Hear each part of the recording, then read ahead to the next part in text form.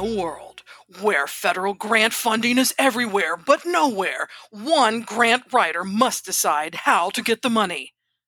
Not coming soon to a theater near you. Okay, they've yet to make a movie about grant professionals, which is Hollywood's loss.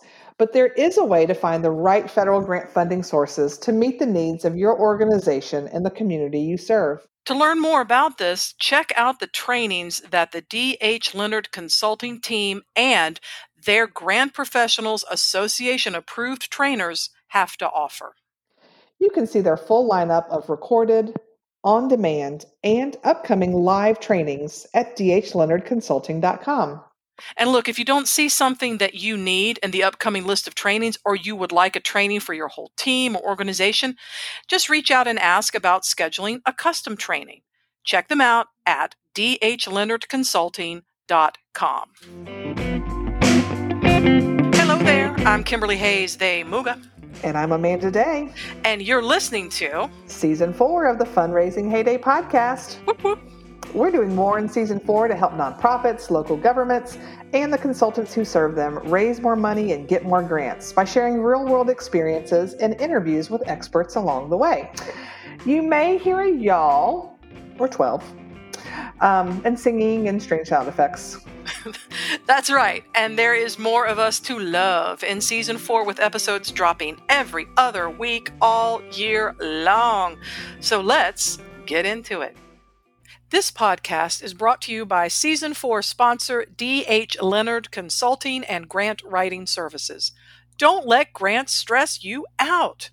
Their team can help you with grant readiness and training, grant research, grant writing, mock review, as well as providing numerous DIY resources, guides, and templates. Did you know that with every Fundraising Heyday episode, we create a coordinating blog post on their website, dhleonardconsulting.com?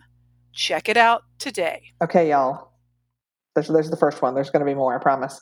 Dun, But dun, dun. I cannot even begin to tell you how excited I am to interview our two guests today. Yeah. It's a thrill seeker episode for me. I'm not going to lie, and I'm trying to not get too fangirly. Yeah. We did that when we got confirmation that they were coming on the show. We had our freak out moment. There was great amounts of squealing that I'm actually not embarrassed about it. It's just a big thrill. So it is. Who is it, Amanda? Well, I was first introduced to these two in 2019 when Kimberly and I attended Podcast Movement, which, as you can guess, is a conference for podcasters. Dang. I know. We learned so much that week. But my favorite was a panel workshop that was focused on talking about how to use Patreon to build your show's following and build up the success of your show. And so these two were on the panel. And after listening to them talk about their podcast, I knew I was going to immediately subscribe and become a fanatic listener because they were kind and funny and smart, and they clearly believed in doing their homework and their research before spouting off about things on their show, which the grant nerd and me, love that. What a crazy idea.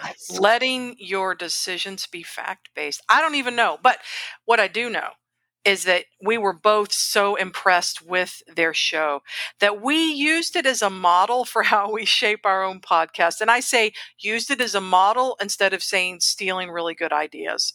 That's just,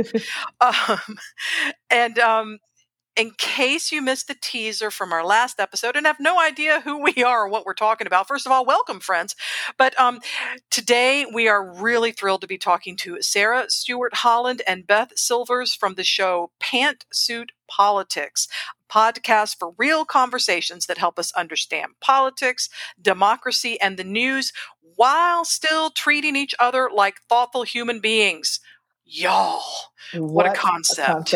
Yes. So hosts Sarah and Beth are both Kentucky moms and lawyers whose smart meets spiritual political analysis blends hard facts with important social and cultural undercurrents so you don't miss the big picture. I would also like to add that they don't always agree on every topic. And I think that's, to me, the most important thing about listening to this podcast for me is learning how to hold your space and continue the conversation. I think it's not something that is in abundance today, certainly not in the world political scene or the American one. So, in addition to all the wonderful work they're doing podcasting, in 2019, they co-authored I Think You're Wrong, But I'm Listening, a guide to grace-filled political conversation. They've also been featured in The Atlantic, The Guardian, MSNBC's Morning Joe, and Parents and Elle magazines. So, they know a thing or two. Maybe. Yeah. So excited to have them on the show. Well, welcome to the show, Sarah and Beth. We're so glad to have you join us. Thanks for having us. We're excited to be here. Thanks for having us. So we're going to jump right in because, of course, we have tons of questions for y'all today. So one of the earliest episodes of your show that I listened to was way back in October of 2019. You did a topic covering 5 things you need to know about the federal budget process.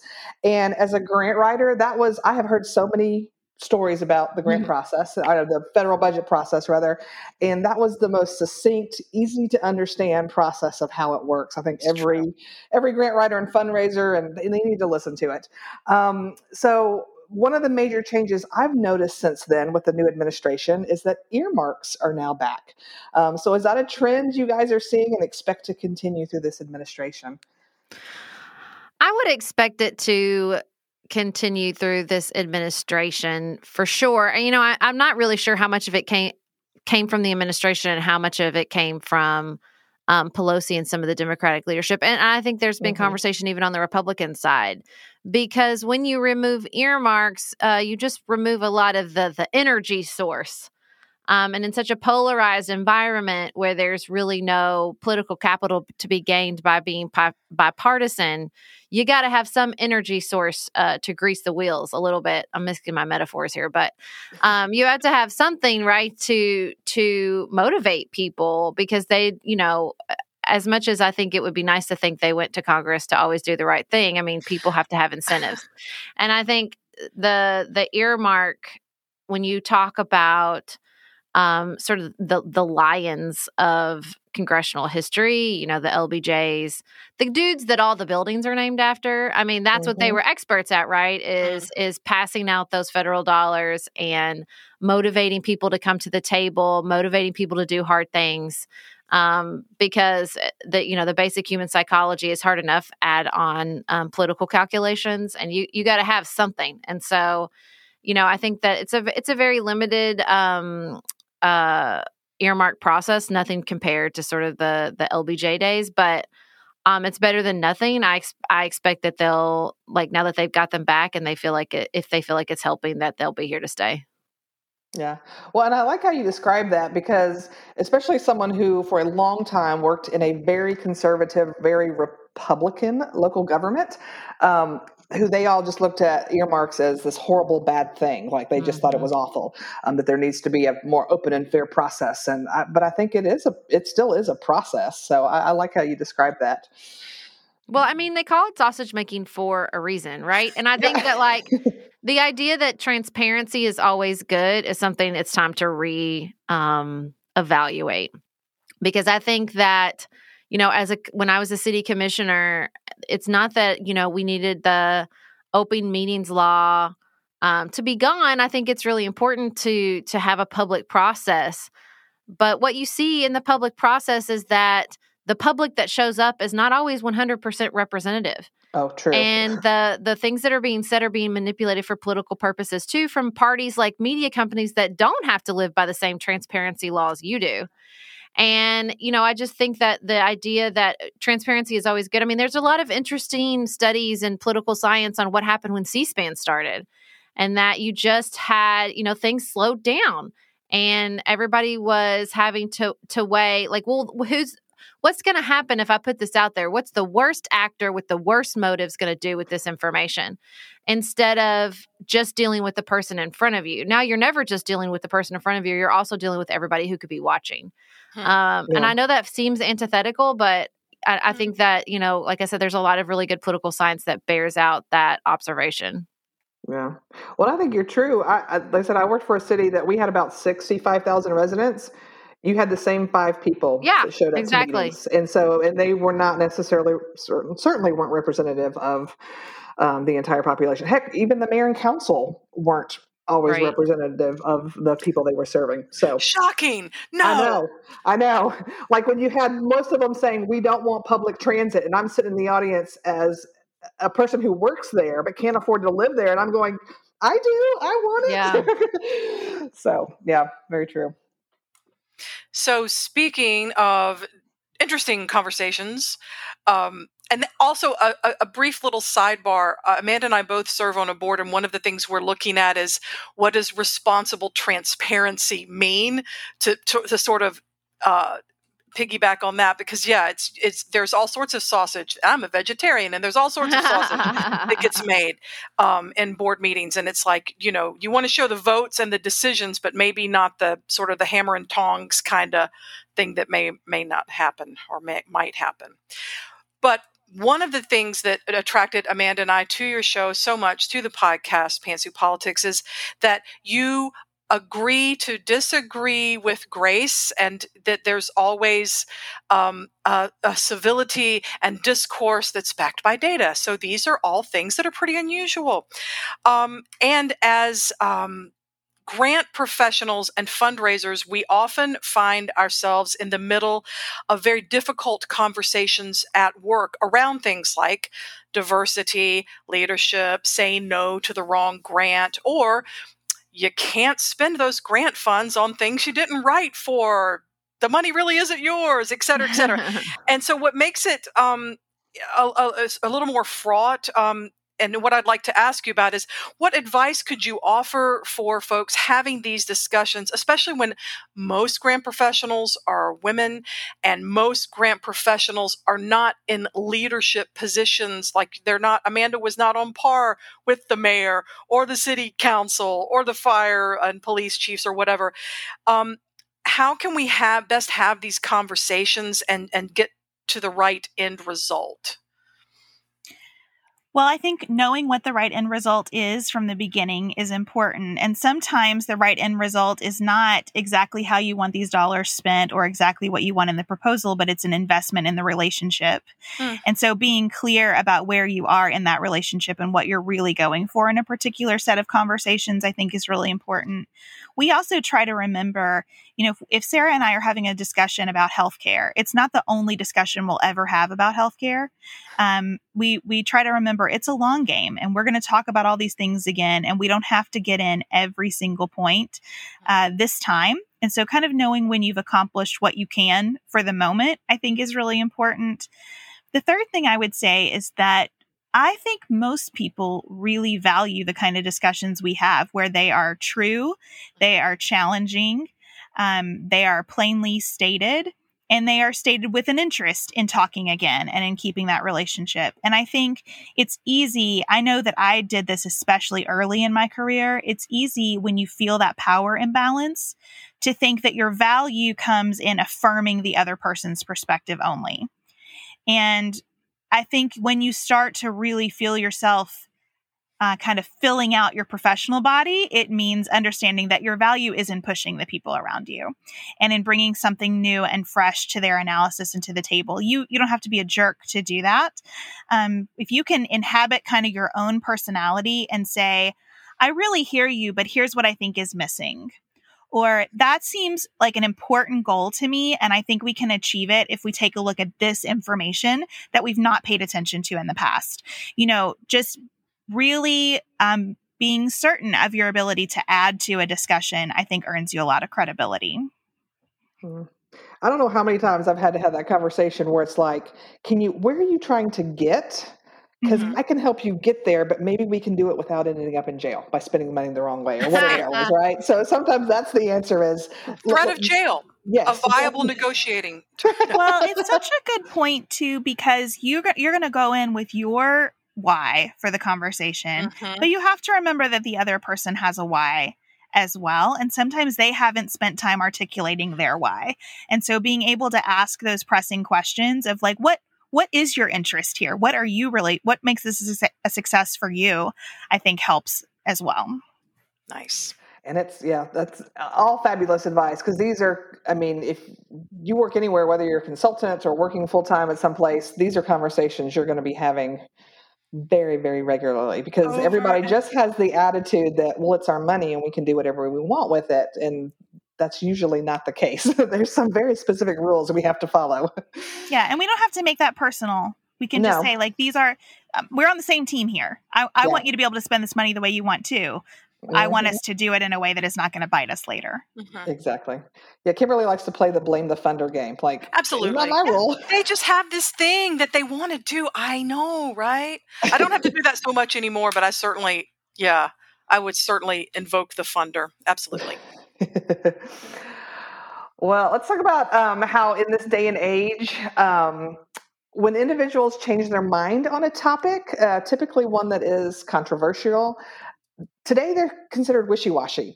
But the reality is, as we continue to grow and learn from others, our views on issues may change as well. Basically, we're talking critical thinking here, which I think is kind of a lost art. So I know you, Beth and Sarah, both talk about so many issues on the podcast. And I know over time you have probably changed your mind on issues. So what is it taking for you to do that? One of my favorite approaches is just to go back in history, because the further I go back in history on a topic, the more I realize the depth of which I don't understand, right? Like that there's just a lot out there that I didn't know about, that I didn't live through, that is building up the foundation upon which I'm standing. And like, if I don't understand where I'm like what I'm standing on, that's a problem. And I think that, often the process of doing that and realizing, some of your basic premises are flawed at best or just completely wrong, on the other end of the spectrum, can help build enough of that. It just sort of like sets you off your feet a little bit, right? Like you have to bend your knees a little bit when things start shaking underneath you. And I think that flexibility and the realizing like, oh, what I thought was sturdy wasn't, is sort of always the first step for me. And that just leads me to like more curiosity and this sort of like, well, if I was wrong about this, what else did I not understand about this particular issue? And, and I hope even before I, begin this examination of history, I'm approaching it from just curiosity. It's just so easy to approach every topic with like trying to shore up what you already believe. It's just like, it's almost like our default. It's just like, kind of how our brains work. We have to sort a lot of information. And so we take shortcuts. And one of the shortcuts is, I'm right about this. And which ways am I right? As opposed to, what do I not understand about this particular topic? Not because I'm wrong or because my values are misplaced or because I have to like take some really scary upending idea that like up is down and down is up, but just because like I don't have a monopoly on right, and I don't have I don't have complete knowledge on dang near anything, and no one else does either. And just admitting that and realizing like that's not something to be afraid of, that's just the reality, and approaching it from curiosity, that helps. Because if I approach it from I know I'm right, what do I need to like back that up? I'm going to inevitably miss things, and inevitably it's not going to lead to a conversation. It's just going to lead to like me talking at the other person talking back, as opposed to us like learning and working on each other, which is the goal I try to keep in mind. I'm not always successful at it, but it's definitely what I try to do. I think too, I just wanted to hop in and say for me, when it's looking at history and examining history, I just need to be really careful of the sources that I'm going to. Yeah, you can do the same thing. Just go out there and find things that prop you up. Yeah. Sure. Just always considering what I learned in school or these other things that you can sort of take for bedrock until, like you said, the ground starts shaking underneath you. And it's like, oh, that's because the people who wrote these books were probably had their own agenda and lens. And it seems so simple when you finally to say it out loud, but I think it's something that a lot of people, I'll speak for myself. There are a lot of people in my family. I'll go right there. Maybe that's kind of where they are. It's sort of like, well, that's what we were taught, so it has to be right. And so sometimes it's having those conversations about, we have new information now. There's new parts of history that have reopened. There's more research. So yeah. Well, I just think that, I roll my eyes a lot at the emphasis on story. I've joked sort of like stories jump the shark. I'm really tired of hearing about storytelling and the importance of story. And I mean, it just feels like that's everybody's new favorite thing. And by new, I mean the last 5 years. Mm-hmm. Favorite thing to emphasize and talk about. But the reason it's had such an impact and we keep talking about it is because it's true, as much as I'd hate to admit it. Like people, it's really not about the data or the story or the history or even the reality. It's about the story. And unless you can tell a different story and a better story, or at least just understand the story they're trying to tell, you really are going to be at cross purposes. And by that, I mean, sometimes, your own head. Like sometimes we do that with ourselves, right? Like we have our own story in our head. And until we can sort of name it and hold it out in front of us, it's just going to be really hard to get anywhere. Go ahead, Kimberly. I was just going to say, storytelling has definitely had its moment in the sun for grant writing and fundraising as well, as you probably are well aware. Everywhere. Yeah. All the places love the storytelling. Yeah. Well, and I can say for me too, a lot of learning new things is just being open to surrounding yourself with people that have different beliefs, because it's very easy to surround yourself with just like-minded people. And, it's one of the things I appreciate about y'all's show is that you do bring in so many different perspectives just between the two of you and the guests you have. And it's certainly something I appreciate. Kimberly and I do not agree on everything when it comes to politics and all kinds of things. But I also know, because I know her so well, know at the core and the heart of her that she is such a kind, loving person that, she's shaped my views, because I know she's coming at it from a nice place, which is very different than watching on TV when people are just screaming at each other. And I'm like, yeah, y'all are all crazy. So I think surrounding yourself with people with different views is such a great way to just understand humanity and where we're coming from. So. Oh, I'm just having a moment. Thank you. That was very sweet. You're my pal. So for this next question, Beth, I'd like to start with you, but I would love to hear from you both. And I'm just going to jump right into it. So you're both big believers in finding the data, as we have learned and heard throughout the years listening to your podcast. You like to sift through it. You want to use it to help guide your decision making on so many different issues. In the grant field, obviously, we need data as well. We want to support our needs statement, which is sort of the why we're asking for grant funding. Then we want to use it to support why we're putting programs, plans, projects, stuff in place to assist a specific community need. Obviously, source material really matters when it comes to data. And I would just love to hear some sort of quick down and dirty tips from the two of you of how do you decide what data is worthy of your review. I think it's something that our listeners would really, really appreciate. I think a strength of our partnership is that we approach our research quite differently. Mm-hmm.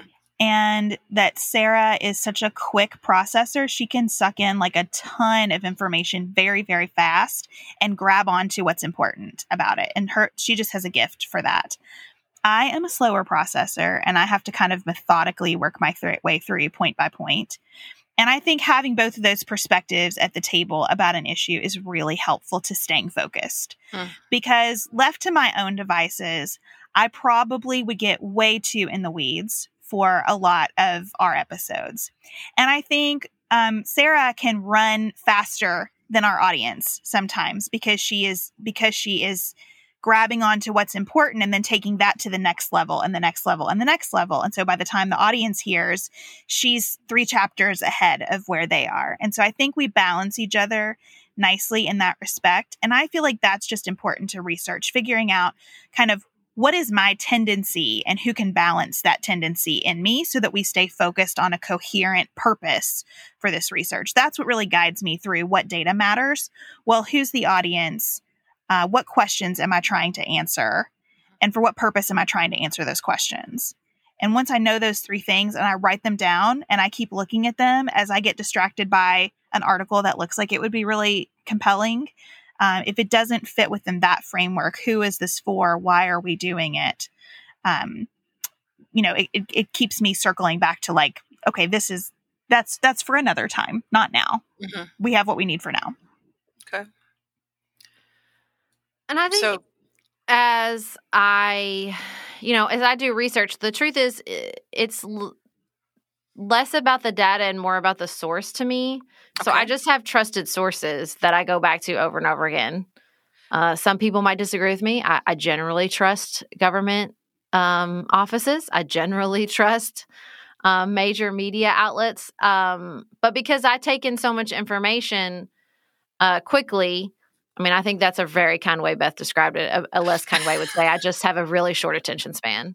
And so I think that, for me, because I take in a lot, I can start to see the patterns pretty quickly. And if something is way outside the pattern, then that's either, a cause for me to dig deeper or for a cause for me to be like, something's off, So I think it's just the way you process. And so I have my sources that I depend on. I'm also a pretty auditory person. So I spend a lot of time research, like listening to podcasts, because taking it in like that way helps me to take it in and process at the same time. And so, I have the people I like to listen to, but I also like podcasts because of the way iTunes searches.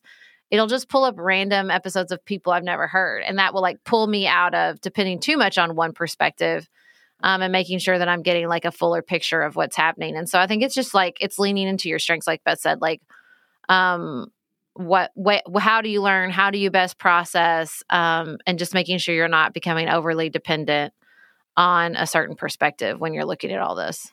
Or maybe even a single source, right? Yeah, definitely. As for writing grants, I have, and I'm sure I know Amanda does too. We have, yes, there's the CDC. Yes, there are all the big umbrella government agencies, but there are also tons of nonprofits, as you know, and fund makers, like grant makers, like the Ford Foundation, and they all have their own research or programming or metadata or other studies they sponsor. And sometimes it can feel a little bewildering, but I can't even say it. It's so scary, but it can really be bewildering to sort of navigate your way through all that. But it sounds like what you're saying is you have sort of, if you were a reporter back in the day, you'd have your beat, right? You have certain sources that you visit time and time again, but then you're also looking for outliers and patterns. Yeah. And sort of bringing that all in together so that you have places that most of the time you can rely on, but you also want to be open to new avenues of information or new viewpoints. Is that?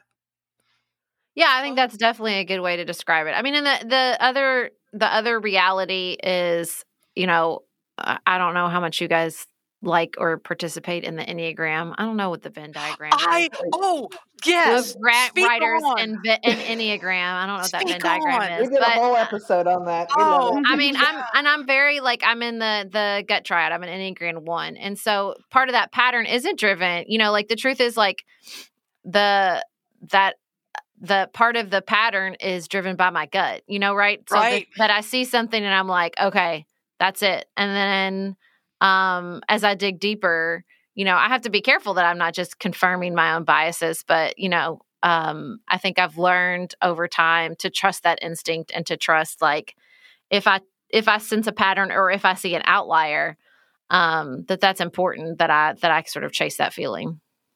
It sounds like maybe there's a part of you that processes faster than the other part of you, and you trust the first one. Yeah, it's just when processing. Things pop up, you're like, okay, I'm good. Yeah, I think it's just processing in a different way that's hard to consciously name, for sure. So I'm actually an Enneagram 1, and Amanda, you are I want to say now. No, I want to say you're a peacemaker. Yes, so it's a 9. Yes. Yeah. Mm-hmm. So We work well together. Yeah, you're next to each other. That's how Beth and I am. I'm a 1 and she's a 2. Oh, nice. Yeah. Very nice. Yeah. So no, we did a whole episode on that, and Amanda actually did her reveal of her number after taking the little quiz. That's I fine. find it enormously helpful, and I think if it's done the right way, I think it can also help you understand how to best work with people who are also self-discovering. I'm just leery of anything where someone else tells you exactly what you are based on like a So that's like little- totally a personality type. Yeah, that to me but this, what I like about Enneagram so much is that you're making the decision based on things, and it's more of a personal search rather than some sort of grid where someone's trying to pin you in a certain quadrant. Well, and it's helpful to know that all of those motivators and tendencies are both assets and risks. So, True that. so I lean into that strength of being very methodical, but the risk that I have based on my Enneagram type, because I'm a 2 in the heart triad and I'm a 1-to-1 subtype, everything about me says, how can I make you care about me, and how can I care about you back, right? And so my risk is when I approach a project to try to find things that are going to confirm what the people in front of me believe. And so I really work hard at finding information that disproves my bias. And I want to get in front of it and embrace it and like fully understand it, because I know that I have that strong pull to just make everybody feel good. And I just want to make everything right, and that's very dangerous. I am familiar with that work style.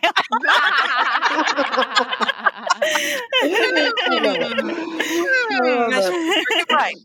Oh, Just want it to be right. Yeah. Yes, Amanda. well, I want to go back for a second when talking about data and the multiple sources. And first of all, let me just say that, Beth, every time you mention on the show, like, I've got data, I'm like the Grant nerd in me. My heart just soars. So I love that. But going back to, you do need multiple sources and looking for things that maybe go against what you believe. Because I'm a little concerned about the next generation. If my daughter's anything to be described as this, she's 11 years old and is obsessed with TikTok. She all the dances, all the moves, she's got it down. But I don't know how many times she'll say, well, have you heard da da da da da? And I'm like, well, where'd you hear that? TikTok. I'm like, you do realize not everything on TikTok is accurate, right? That's not the end all be all, but that's her source, because she doesn't watch the news, she doesn't listen to the radio, so that's well, I'm going to push back on you ever so slightly there. TikTok is not one source. TikTok is a million sources. This is true. Right? Every profile you see, there's like 15 that disagrees with it. So I think that's like, for a time, like I remember my mom was a media specialist before she retired. And she would like teach the kids not to use Wikipedia. And I was like, why? And she was like, well, it's not a source. I'm like, right. But it lists all its sources at the bottom of every page. I just think some of that is like, we see the platforms as one thing, and younger generations see them, I would argue correctly, as a million things. Well, and I would, if I thought she was actually digging deep, but again, she's 11, so she sees one video and it's the gospel. Well, and the problem is that it is one thing. It is one thing in that it's an algorithm. So if she likes one thing, it's not like the algorithm is like, let me push you in another direction and develop into more fully formed opinion. It's going to show her more things that she likes. But still, I still think that, overall with these platforms and with I watch my own 11-year-old take in media. And especially like, YouTube. And I just have to catch myself, because I think so often I'm talking about his media consumption in a way that he does not experience it. And so it's just hard. Yeah. It's hard generationally to understand like the different ways that to not see. It's exactly what we're doing, like exactly what we're talking about, right? Like we're watching their media consumptions through the prism of our own narrative. And I think that's another way we have to like catch ourselves and be like, well, wait, what is here that I'm just propping my own belief system up? Listen, I mean, I do it a lot as a parent too. I'm just trying to talking to myself more than you right now. Yeah. That's interesting, because I never thought about it as that perspective. So that's actually even a stronger argument, right? It's like there are a million stories in the naked city of TikTok, which is not always naked. I was just making a weird literary reference. I liked it though. Thanks, sorry. But yeah, but then there's the algorithm. So there's people's viewpoints, and then there's this algorithm that pulls things up that is not doing things like, how can I help you confront your own bias? Here, try this. That's not really where it goes. I fell asleep watching YouTube videos I'm not proud, but about about people who go in Goodwill and buy things and resell them, and it was so deeply soothing and amazing. Oh, I would watch that all day long. All the time. Crazy Lamp Lady. Go on and check her out. It's just, and they were in Kentucky somebody was in Kentucky going to this like 100 east to west. All that to say, I woke up watching something completely different and weird, and it was like something happened when I wasn't paying attention to the algorithm that it suddenly thought I needed to see these weird conspiracy theory videos. That was strange. So if it happened to me, it can happen to anybody. Just saying. But yeah, crazy Lamp Lady. It's like a mild sedative. It's just lovely. If you need, Kimberly will like get you hooked on these sedative shows. Like I had never watched The Great British Bake Off until Kimberly, and now I'm obsessed because I don't even bake. I will never bake, but they're so kind to each other and they're so worried about their sponges. Anyway, I know we're super off topic, Amanda. I know you have. I'm sorry. So let's talk about the two of you. You have such a successful working relationship from hosting 2 podcasts together. You're working on your second book together. You do speaking engagements. In other words, y'all are together a lot. So how do you keep up with all that you're doing, both while maintaining your working relationship and the friendship that y'all, was clearly the base of your working together? They don't know. Well, I don't know who's going first. That was the problem. Amanda, pick a name. Oh, wait, you did the last one first, so I'll do this one first. Okay. Well, we don't live in the same town, so it's this weird thing where we are together, but it's virtually most of the time. Mm-hmm. And some of the health of our relationship is knowing when to adapt and evolve. So we don't actually have 2 podcasts anymore. We shut one of our podcasts down because we needed more margin and energy for work in other places. Sure. And the weird thing is, when we started, we weren't really close friends. The friendship has been built through the Talking Politics in 2015, which sounds bananas, but it's true. And I think, seeing those differences clearly has been a huge part of that. And like realizing that, especially for me, like as an Enneagram 1, there's not one right way to be. And, not being in competition with each other, but seeing all the ways that we complement each other and realizing what a strength that is. And, and also, look, the truth is it's easy to see your relationship styles as complementary and successful when you have a community of people telling you, listening to your podcast and buying your book and telling you how great you are. Right? Like that's really good that's like a nice, like energy and emotional momentum to be like, okay, so this is working. We are doing something right here. And I think that and our community sort of like pushing us to go further than we thought was possible a lot of the time has been amazing. And, but also just another key of the working relationship and definitely the friendship is like, we're in very similar stages of life. Mm-hmm. We both have little kids really close in age. So our challenges, like during the pandemic, were shared in a lot of ways. And like, there's just all that we can talk about and understand. And, that's really helpful. So in like some of the big important ways, we're very similar. And in the ways that really shore up the strength of our partnership and our friendship, we're really complementary. So, I'm so grateful for this relationship every day. I think my life would not be the same had Beth answered, and I don't think I want to start a podcast. Well, I agree. I promise this is related. It's going to sound a little out of left field. Have you met me today? I too love The Great British Bake Off. Whenever people ask me for advice about whether they should stay in a job because they're upset about something, I always say to them, well, like, let's figure out if what you're upset about relates to your values or your preferences. And then let's look at it from the organization side. Is this about the company's mission or about somebody's preference? And if it's in that preference space, then that's something to argue about and work through. If it's in the value space, the company can't work through it and you can't work in a place that's misaligned with your values. And so I think that rubric helps me understand part of why our working relationship is so successful, because Sarah and I often have very different preferences, but we are aligned about the big picture things. We know why we make the podcast. We have very similar attitudes about money, frighteningly similar. We almost never have to talk about money because we're so on the same page about it. And that's really critical if you're going to be in a business together that is providing everyone's livelihoods.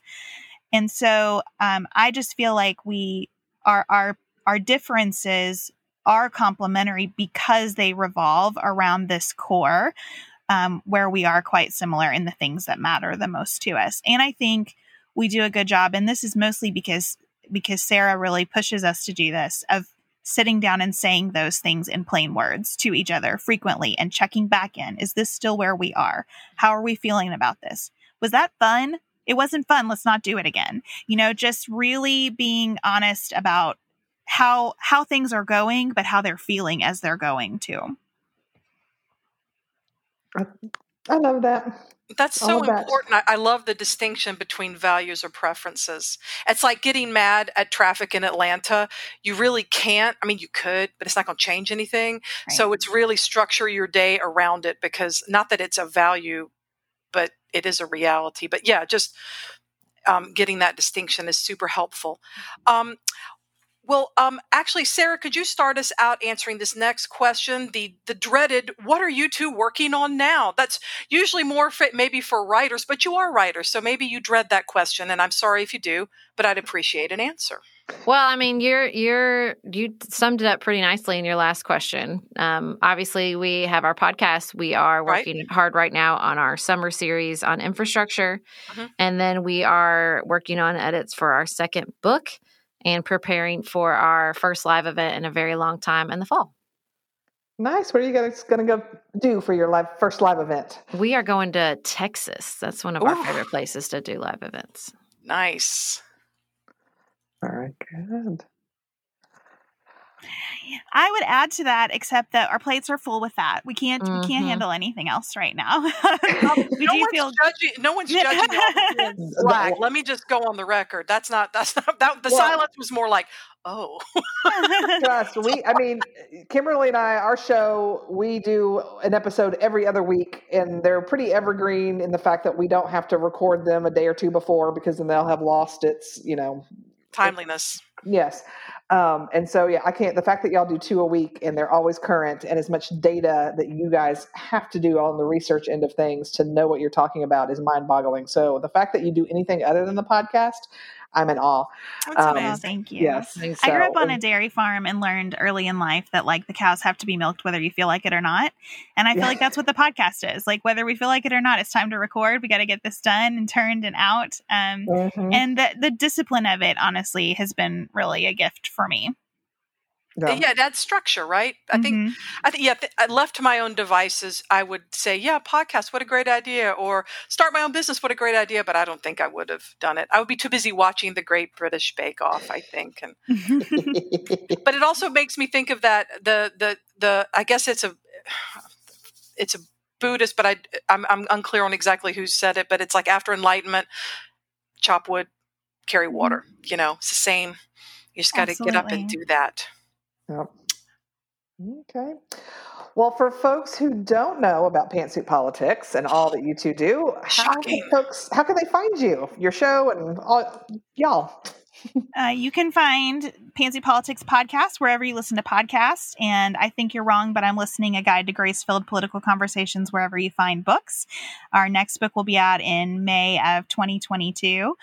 So you can be on the lookout for that. If you go to our website, pantsuitpoliticsshow.com, it's a good place to see all the things, where we are on Instagram, to sign up for our email newsletter, etc. So that's a good hub for figuring out where else to connect with us. Nice. If you're not following Pantsuit Politics on Instagram, you need to be. Let me just tell you that, Sarah, your one's about 2021 self trying to re-educate the COVID quarantine girl back into life. I've watched those more than once, and they make me giggle. So, thank you. So yes, not only news but entertainment as well. I promise. It's a nice mix. We try to contain multitudes everywhere. That's right. Hey, it works. So, well, thank you both so much for taking time to chat with us today. It was definitely a pleasure for both Kimberly and I. Absolutely. I can speak for you. Yes, thank you Please so do. much. Thanks for having us. So nice to talk with you. Thank you. Thank you again to our Season 4 sponsor, D.H. Leonard Consulting and Grant Writing Services. We appreciate their support in making grants less stressful.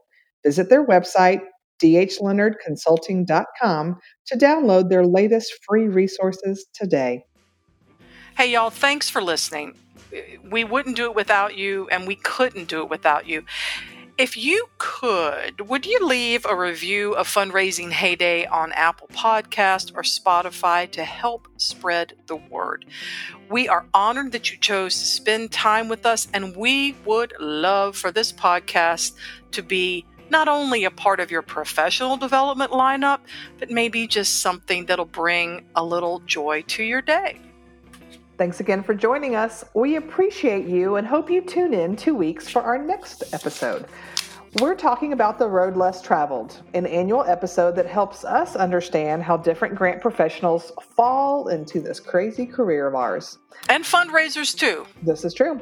This season, we're talking to Simon Scriver, co-founder of the Fundraising Everywhere virtual experience, among many other things. Stay tuned. Tune in to find out. Yeah.